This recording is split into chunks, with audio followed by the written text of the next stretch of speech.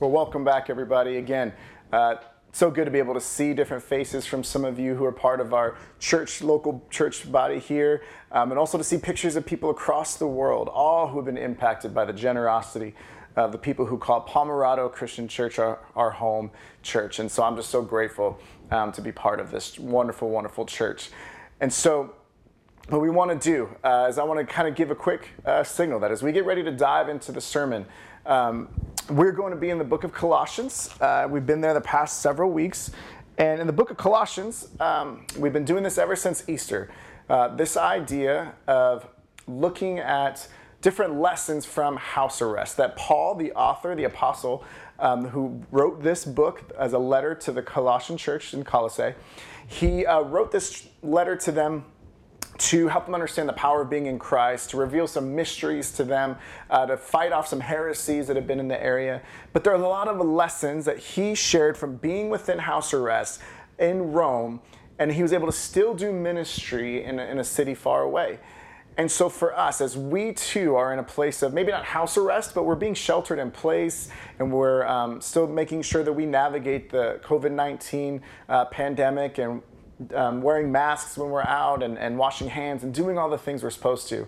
But our ministry, our lives don't get to be put on hold of the impact that God has on us, rather. There are areas that are put on hold. But when it comes to the impact we can have on others and the lessons we can learn, that there are lessons from house arrest through the book of Colossians that we could learn together. And so for our lesson today, we're going to be in Colossians chapter 1, starting in verse 24. But before we do, I'm going to ask you to join me in a word of prayer, if you would, as we get ready to receive God's word. Heavenly Father, we thank you for who you are. I thank you for the fact that you love each and every person who hears my voice right now. Lord, I pray that you would meet them in a special way. I pray that they know they are prayed for, cared for, and loved, and that they learn nothing else from the sermon today. May that truth of your love for them, the love that goes on and on and on, God, may that truth permeate to the very fiber of their being. I pray, Lord, that I would decrease, you would increase, that you would speak in a personal, powerful, impactful way to each and every one of us. In Jesus' name we pray. Amen. As you're turning to Colossians chapter 1, starting in verse 24, I want to share kind of right off the bat that this has been a little bit of a tough week for me physically. So many of you know that I suffer from headaches and every once in a while specifically from migraines. And so this week I had a slew of them. So 3 out of the past 4 days I had really bad headaches. And specifically 2 of those days I had full-blown migraines where I was just out of commission. I couldn't work, get stuff done. I couldn't spend time with my family. It was just me trying to be in a dark room with heating pads and medication and just trying to navigate through that. And so it was a really tough week, and still have a little bit of headaches now and there, but it's improved than it was a few days ago. But it's been rough. And again, that idea of just feeling out of commission, like just unable to do the work and the things that I need to do, I want to do, I'm called to do. And as you look around our world right now, I don't think I was the only one that's been out of commission the past few days. That if you think about how much life has changed over the past several weeks, to the point where, you look around and grocery stores are open different hours. You see that restaurants are unable to have dine-in customers. That Starbucks, if you want to go to Starbucks, you're in a drive-through line for 35 minutes or so. You think about how movie theaters are shut down and sports are shut down. Big events and concerts are shut down. And it's the world around us in a lot of ways is out of commission. It's not in working order, and things are so different. And for our point today, it's important for us to recognize as we are looking at the idea of being out of commission, that being out of commission is something that is something that we can't do as Christians. That the world around us may be out of commission, but as Christians, we never are. Our work is never done. Our calling is never changed. The impact we can have is never diminished because our God is never done working. And so he's commissioned us to do things. And as we look at Colossians chapter 1, starting in verse 24 through chapter 2, verse 5, we're going to learn some of these things, ask a couple questions, and address some things that Paul wanted to write to the Colossian church in this time. And so, the first thing that we see here is just asking the question, what is our commission? What is it that Paul was called to do and that we too are called to do? Because if the world around us is out of commission, what do we still need to be a part of in order to still be on mission and working in the way that God has us to?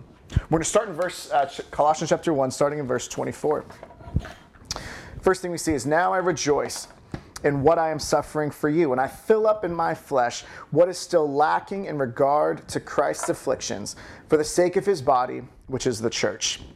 I'm going to pause right there because when I first read that, it felt a little odd when it talked about how Paul's suffering showed that Christ's afflictions were lacking. And so through some study, it's to be really very clear that that doesn't mean that what Christ's affliction he experienced on the cross, that is fully able to heal us from our sins, to forgive us, to provide us with righteousness and a right relationship with God. So Paul isn't referring to the substitution sacrifice that Jesus paid the price on the cross for.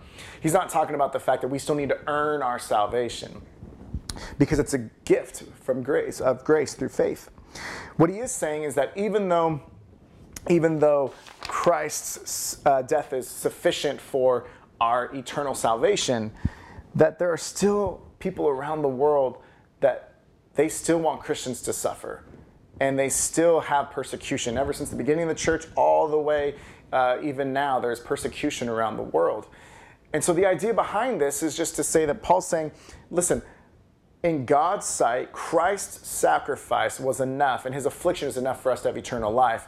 But the world's appetite for persecuting Christians or for laying affliction on those who call Jesus Lord and Savior, that has not waned.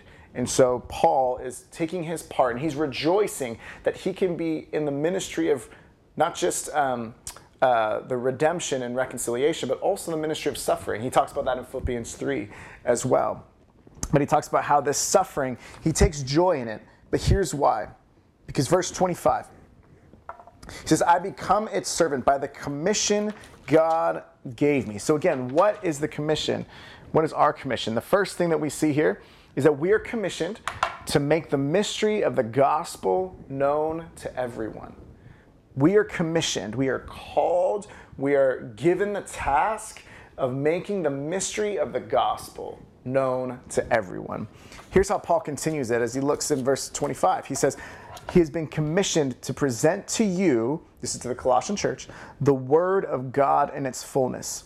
The mystery that has been kept hidden for ages and generations, but is now disclosed to the Lord's people. To them, God has chosen to make known among the Gentiles the glorious riches of this mystery, which is Christ in you, the hope of glory. See, there was a heresy going on in the church of Colossae that there was a couple different parts, and we'll hit on that in a couple weeks as we look further into Colossians 2. But one part of the heresy was this idea that you needed to have a special revelation, there's hidden knowledge and hidden mysteries that you needed to have the special answer to.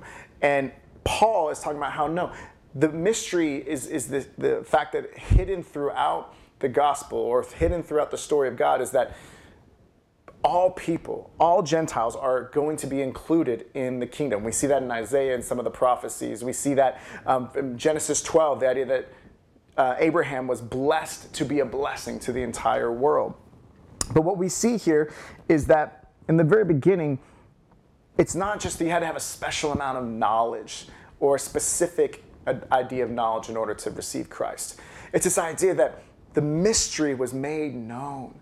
And so the mystery isn't something that's been completely hidden. The mystery is something that people didn't see, and Paul wanted to make it known. So for us, we are commissioned to make the mystery of the gospel known to everyone. The mystery that no matter how far gone, no matter how far away you've run from God, you may be the furthest person in the whole world that would ever want to be in a relationship with God. But if you're hearing me now, may you know that God loves you. And all the walls that you've built up, that I in the past have built up, that we've built up in times, all those things that have separated us from Christ, that God can take those apart brick by brick That where once a wall was to separate us, that he's made a bridge to unite us. And so we need to make that mystery known to people, that all people need to hear that God loves you, that we messed up, but Jesus paid for it. He paid your bill. He made sure that the payment was there so that we may have right relationship. And then still we have to receive that so that, like we talked about last week, full restoration can happen. That there can be not just fallen redemption, but creation and restoration all come through the person of Jesus Christ, the God, fully man of who Jesus is. So we are commissioned, as Paul is, to make known, as verse 27 says, make known among the Gentiles the glorious riches of the mystery. And here's the mystery, that Christ, the one we studied last week, who created the heavens and the earth, that through him and in him all things were made. Christ, who has this huge idea of how vast his creation is. He's not just some distant God. He can be in you if you receive him. And the Holy Spirit inside of us, the same Spirit who raised Christ from the dead, lives inside of people who believe in him. And he makes us more like Jesus. And so looking at this idea that we are commissioned to share that good news, that the hope of our glory isn't that Christ is distant and he can help us from a distance, that he's present and he's here and he's in us and he loves us. So we are commissioned to make the mystery of the gospel known to everyone, to share the gospel. That's not the only thing we are commissioned to do, though. We are also commissioned to mature everyone in Christ. Now, it's not just about reaching people and evangelizing and having a little a salvation and just say, okay, great, we did our job. That's a huge part of the job, and the angels rejoice. But the church, a lot of what the church does is to come alongside people in community to help us all be more matured into a relationship with Christ. Here's how Paul talks about this, starting in verse 28. He, referring to Jesus, he is the one we proclaim, admonishing and teaching everyone with all wisdom, so that we may present everyone fully mature in Christ. And to this end, I strenuously contend with all the energy Christ so powerfully works in me. That how do we become more mature? Is that there's admonishing, there's a calling out. When we know truth, there's a speaking of truth in love in a way that if I'm going off the path, if someone else is going off the path, that we speak truth to one another in love and admonish one another to help ourselves course correct and to recalculate our path and to recalibrate our focus. But then we also are able to teach and to be taught with wisdom and to be able to proclaim who Jesus is. That it's not enough just to bring people into right relationship with God. Yes, we need to do that.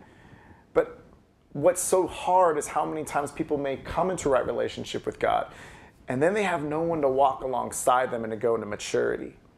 That there's these kind of theological, these big terms that talk about, the first one is justification. Just the idea that we've been justified and made right before God through receiving Jesus and his atoning sacrifice and being made right with the Father.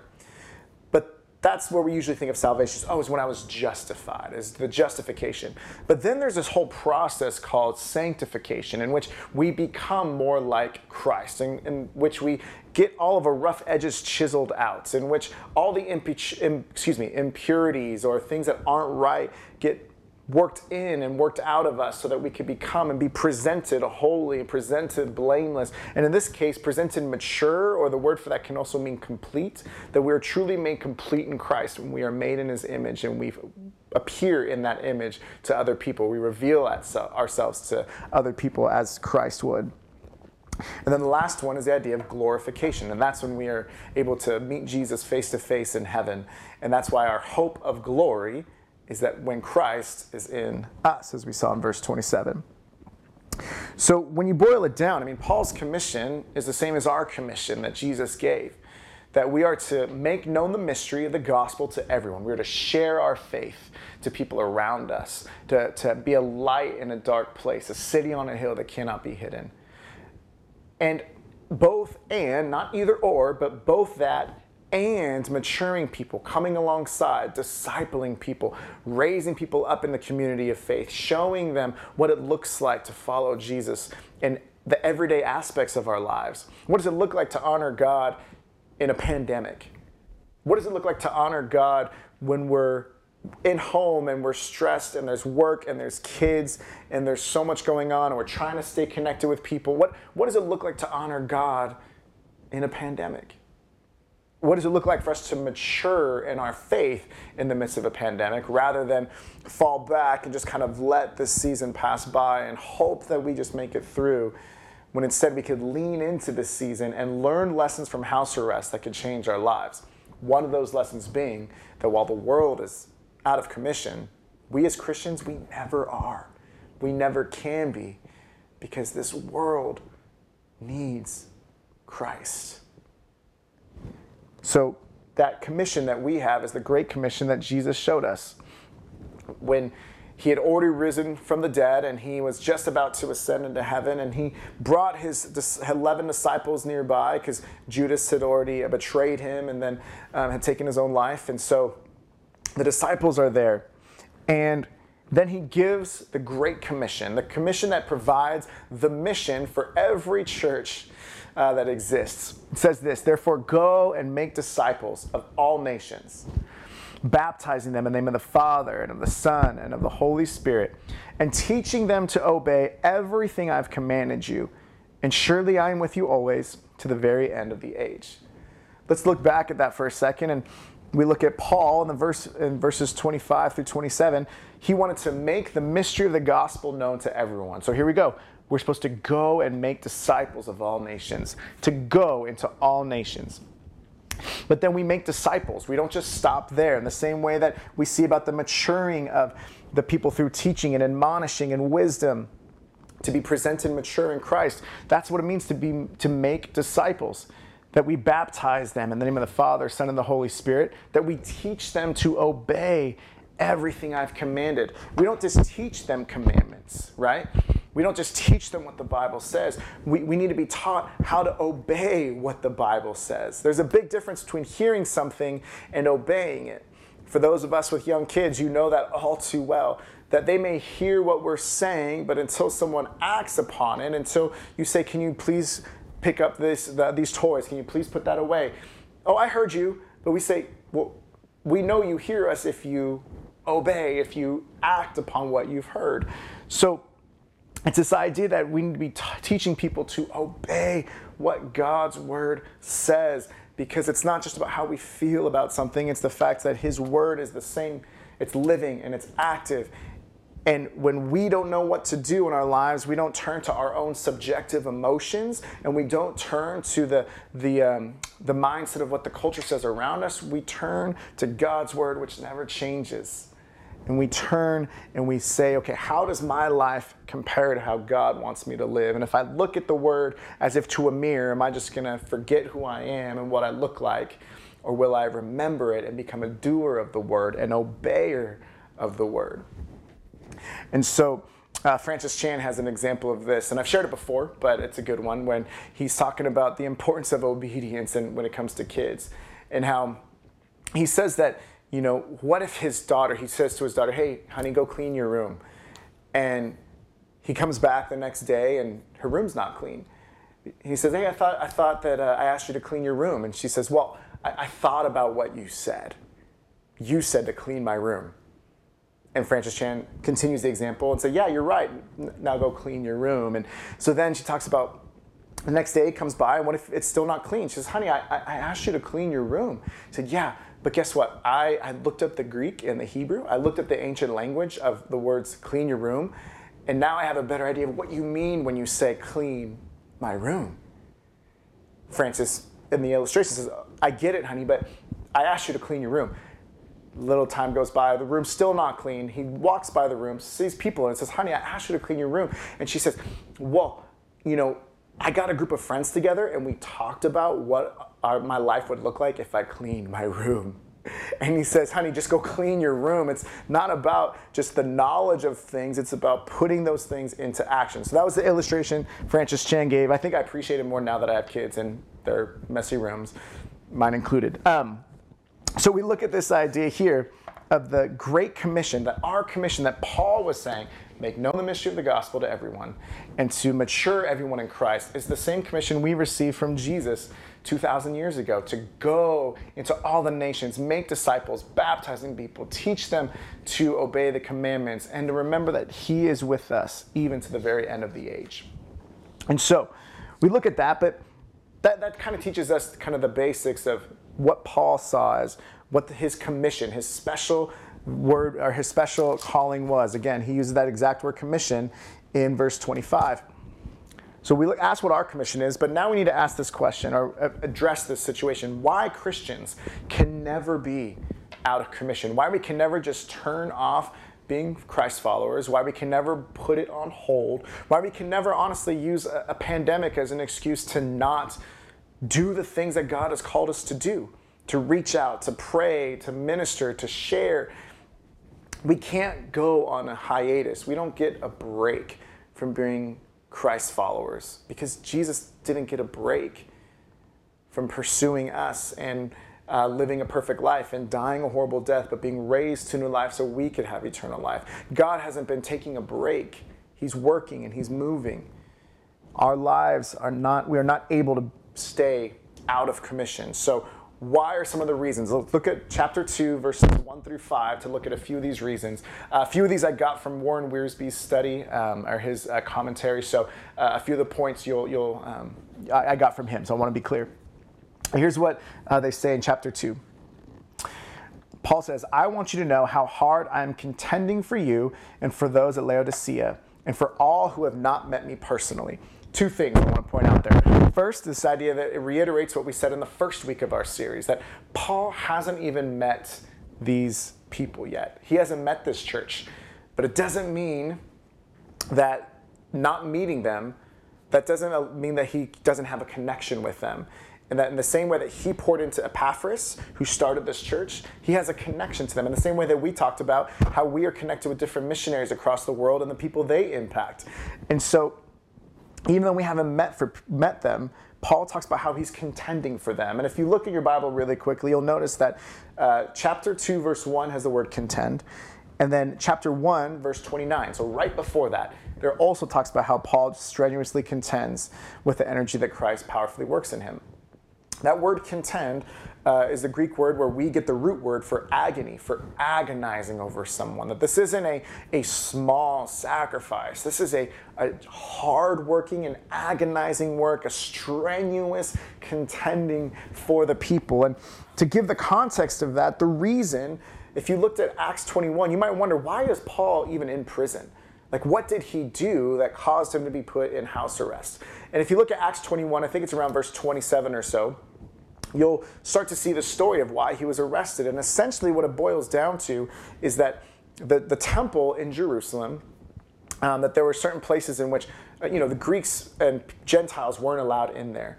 Paul, who was a Jew, he was a Roman citizen, but he was Jewish, he brought some Greeks into a part of the temple courtyard that they weren't allowed to be in. And so they had him arrested. So the Colossian church, when they're hearing Paul and talking about how he's contended for them, he's agonized over them, he's worked strenuously for them, they know it to be true because they know he's in prison to welcome people like them into the gospel of Christ, to make the mystery known to them so they can have a right relationship with Jesus. He's not just talking the talk, but he's walked the walk, and now he's locked up for it.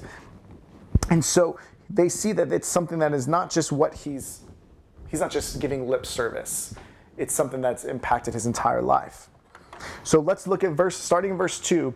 He talks about his goals that he has for people who he hasn't met yet, but will come to know Jesus. The first one is that the reason we cannot be out of commission is that the world needs to be encouraged.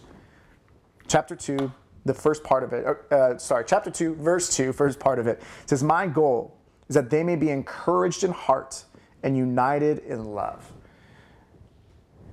Guys, if there is a season in our world, in our lifetime, where people need to be encouraged, it's right now.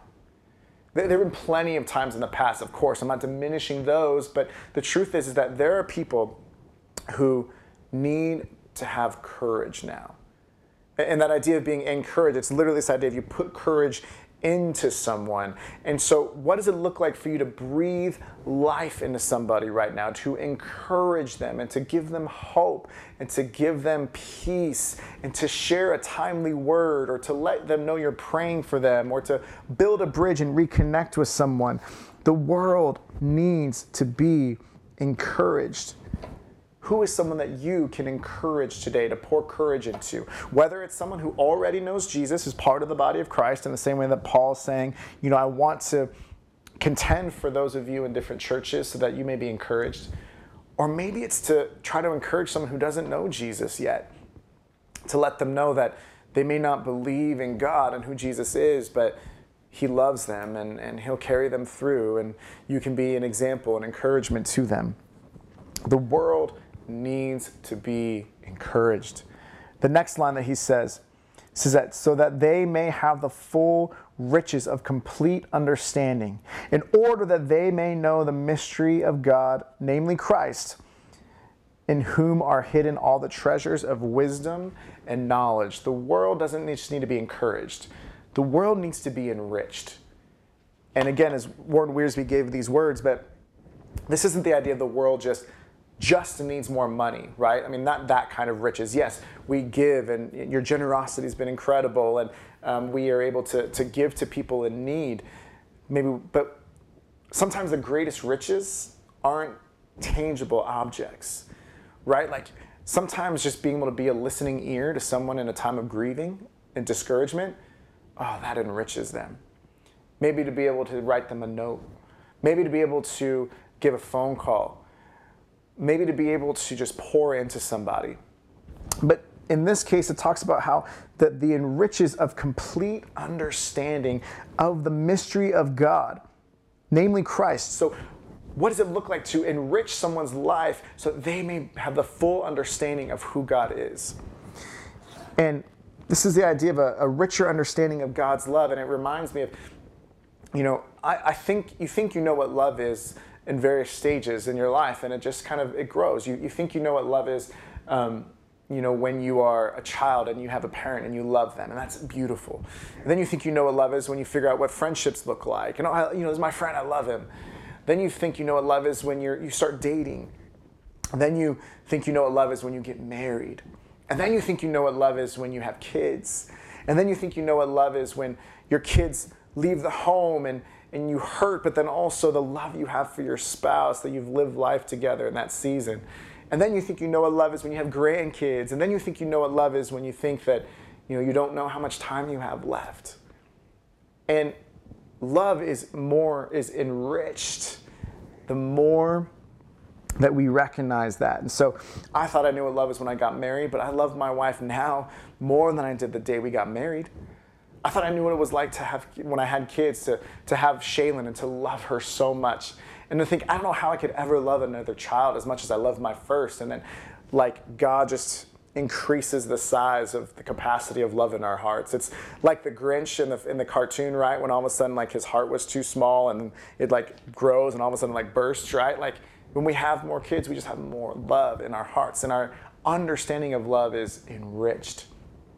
The world, anyone that you think of right now, your family, your friends, your coworkers, your classmates, people you haven't spoken to in a long time, everyone's lives need to be enriched from an understanding of how much God loves them. And that's not easy for many people. But you talk about encouraging someone and enriching someone. It's showing them how much Jesus loves them and to be an example of that love to them. We continue on, verse 4. I tell you this so that no one may deceive you by fine-sounding arguments. For though I am absent from you in body, I am present with you in spirit and delight to see how disciplined you are and how firm your faith in Christ is. We talk about how the world needs to be encouraged. We talk about how the world needs to be enriched. And lastly, we need to talk about how the world needs to be enlightened. We need to have an understanding that when there's different arguments that are going on, that we would not be swayed as Christians by fine-sounding arguments around us, by deceptive philosophies, as we see later in chapter 2, as the world's understanding or the culture's point of views, that all of a sudden, well, if the culture says this is right, then we must go with that. But no, we rest upon the truth of God's word, and we love people around us, and we show them God's love, but we do not change what we believe based on what the culture believes, right? So we need to be able to be enlightened as Christians, to know God's word so well, to be in communities in which we talk about it so that our understanding can be sharpened, and not on our own, but to have people sharpen us and to make us more like Christ. We need to be enlightened, and we need to be able to, out of that knowledge, we need to be able to share it. Because when it talks about how are we going to make the gospel known to people if we don't truly know the gospel? How are we going to mature other people into Christ if we aren't becoming more mature in Christ? How are we going to grow in knowledge and in wisdom and in stature if we're not taking the time to grow in knowledge and wisdom and stature? How are we going to grow in integrity and grow in honor if we just allow the world to pass us by and we just turn on the TV and turn off our minds and our hearts to those around us? We don't want to be swayed by the world around us, so we need to be enlightened. And we can never be out of commission, because we and the world need to be encouraged, need to be enriched, and need to be enlightened. So, as we close today, I want to just give a couple of application points for you. So things that you can do to show that, our lives, we're not out of commission. As Christians, we never are. The world around us may be out of commission, but we as Christians never are out of commission. We must be on mission all the time. And so based on those three things, the idea that the world needs to be encouraged, here's my challenge to you. I'm going to challenge you and myself to encourage 3 people every day of this next week. Encourage 3 people. That might be someone in your family, so it might be encouraging your wife or your husband for everything that they're doing, to encourage your kids that they're doing a great job or that you're with them.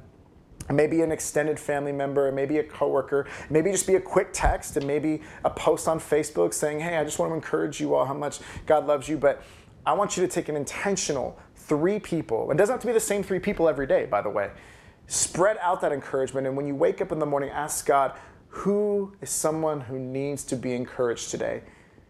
And to hear it, and then to act upon that, and to obey what he's calling you and who he's calling you to reach out to. Say, hey, I just want to encourage you. God loves you. How can I pray for you? Even if it's something as simple as that. I've received some of those text messages from some of you this past week. And so as I'm in pain with a migraine and I get a text saying, hey, I'm praying for you right now. I don't know what's going on, but God brought you to mind. And it's so encouraging. So this week, 3 different people, 3 people every day to reach out to and encourage. Second thing I want to ask you to do, when it comes to the idea of the world needing to be enriched, share the richness of God, of who he is and his love, with 1 person this week. So that might be someone who has gone to church, and maybe you say, hey, there's a worship song I want you to hear about, or a message I want you to hear, or hey, I just want you to know that I thought about you today, I'm praying for you, and I just want to remind you how rich the Father's love is for you. And maybe you just enrich their lives and point them to who God is. Remind them that God is that he cares for us, that he loves us. I mean, whatever it is. But this week, share the richness of God with at least 1 person. And who knows, if your willingness to do that, God may just bring the right person along through a phone call or a text or a Facebook, whatever. And you might have an opportunity to impact someone's life so you are fully on mission, not being able to be out of commission. And then lastly, when it comes to the world needing to be enlightened, commit for you. Don't just encourage 3 people every day. Share the gospel and the richness of God's love with someone this week. But commit to being in God's word every day this week. And if you don't know where to start, you can start in the book of John and just read that. You can start in the book of James. You can download the Bible app on all your mobile devices and to be able to just pick a reading plan.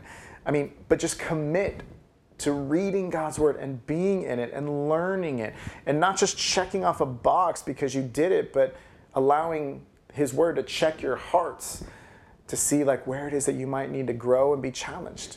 So I encourage you this week, as we look at this, reach out and encourage 3 people every day, each day of this week. Share the richness of God's love with one person.